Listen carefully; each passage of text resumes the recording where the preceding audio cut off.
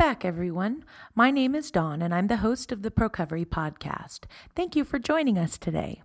We are speaking with Carlene Blake from St. Luke's Northland Mental Health in Smithville, Missouri. The St. Luke's Health System is a faith-based, not-for-profit aligned health system committed to the highest levels of excellence in providing health care and health-related services in a caring environment. St. Luke's is dedicated to enhancing the physical, mental, and spiritual health of the communities they serve. Carlene received Procovery Circle Facilitator training in the fall of 2005.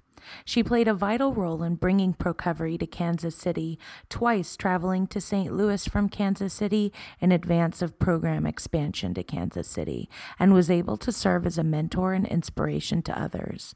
She has been a dedicated facilitator since early 2006. Here, Carlene shares with us about Procovery at St. Luke's Northland. We are an acute mental health hospital, so our average length of stay is 3 to 5 days, and I'm working with persons with all different kinds of diagnoses. So I have quite the variety in my group, but it works here. When I first started doing Procovery in pretty much the beginning of 2006, I was at a different hospital but very similar setting. I was pretty resistive to it and didn't really understand how it was going to work, and so I was like, how am I going to do a group of someone that has depression and then someone that's actively psychotic and hallucinating in my group? How is this going to work?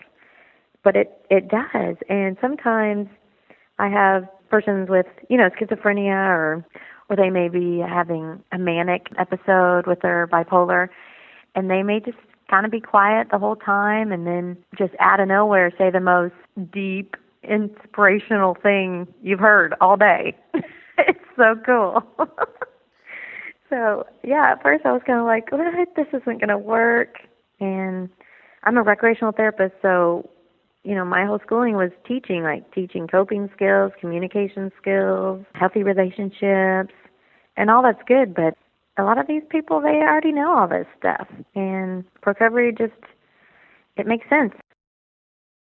Next, Carlene explains how her circle uses the Just Start Anywhere approach rather than the structured approach.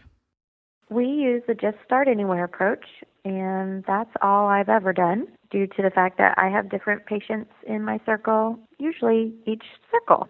Sometimes I'll have somebody that's been in there before, but for the most part, I'm having new people every circle. So that one really works for us. It also is, I think, the best because I'm seeing people right after a crisis most of the time.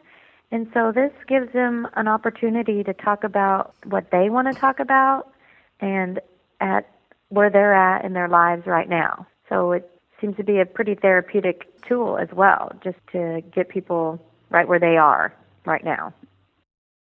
And here Carlene explains what Just Start Anywhere means to her. It doesn't matter where you've been or where you haven't been, but that you can just start. Just start to move in the direction that you want to go. And I think that's key is about the individual again, about where you want to go. What do you want? Where do you want to see yourself, next month or down the road? But I like that too. Just Start Anywhere is one that really hits the patients. They're like, what? When you have a medical condition, there is sometimes in treatment a set starting point and then ending point with your treatment. But with mental illness or addiction or whatever is going on, everybody's so different. We are always interested to hear how Procovery has impacted the lives of others, and here Carlene speaks about how it has impacted her own life. It definitely has impacted my life positively in my professional life and personal life. And in my professional life, it changed my approach with patients. Out of school, I learned, different skills to teach and more of a teaching model. And now, and since I've been in Procovery, I've kind of changed. It's more about being authentic with people and empowering the individual and supporting. And I really feel like I am planting seeds of hope in my patients' lives when nobody else might be. So I really think that it's changed the way I interact with my patients over the years, and that's good. And then in my own personal life, I have practiced the principles, every day. Focus on moving forward and not backward, and keeping hope alive, and just all of them. Procovery circles in acute care settings are critically needed and can make a profound difference. In times of crisis, it can be easy for nearly the entire focus of treatment to be on the crisis and on what led up to it. To quote the chapter Sticking with Procovery When the Going Gets Rough from The Power of Procovery and Healing, using crises to move toward healing requires a reorientation in thinking, to see crisis not as an evidence of failure, but as a painful but expected part of the path to healing, when healing efforts can have the greatest impact. With this reorientation in thinking, there is a tremendous opportunity to just start anywhere, and taking healing steps before, during, and after crises. These steps can make the difference whether a particular relapse is a detour on the way to healing, a turning point toward healing, or a loss of will in getting there at all. Healing can be initiated during times of crisis. To think about it in concrete terms, I will share another short reading from the notes section of the same chapter. Refocusing thinking can be hugely beneficial. Sometimes, rather than asking, "Why do you want to die?" ask, "What do you have to live for?" and build on that.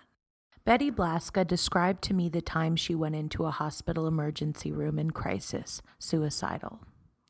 She'd been to dozens of emergency rooms over the years, and she was used to being asked why she was in crisis and why she wanted to die. But she'd never been asked and wasn't prepared for the question this emergency room doc asked her. He asked her what she had to live for. Betty was completely taken aback, and her reasons slowly came to mind: her cat and the children she instructed in religion, her mental health advocacy work, and the people she loved. She found her focus shifting from one of desperately wanting to die to one of thinking about life. So for Carlene to continue facilitating Procovery circles, knowing she's planting seeds, yet not having the reward of seeing them sprout because she's in an acute setting, takes a deep commitment and faith in the program. And yet, here she is, nearly 5 years later, making a beautiful and critical difference. We hope you enjoyed our conversation today, and that you will please continue to join us as we will continue to hear from some other very inspiring people, as well as bring you new Procovery songs, readings from the Procovery book, and new materials, as well as updates on Procovery Institute programs.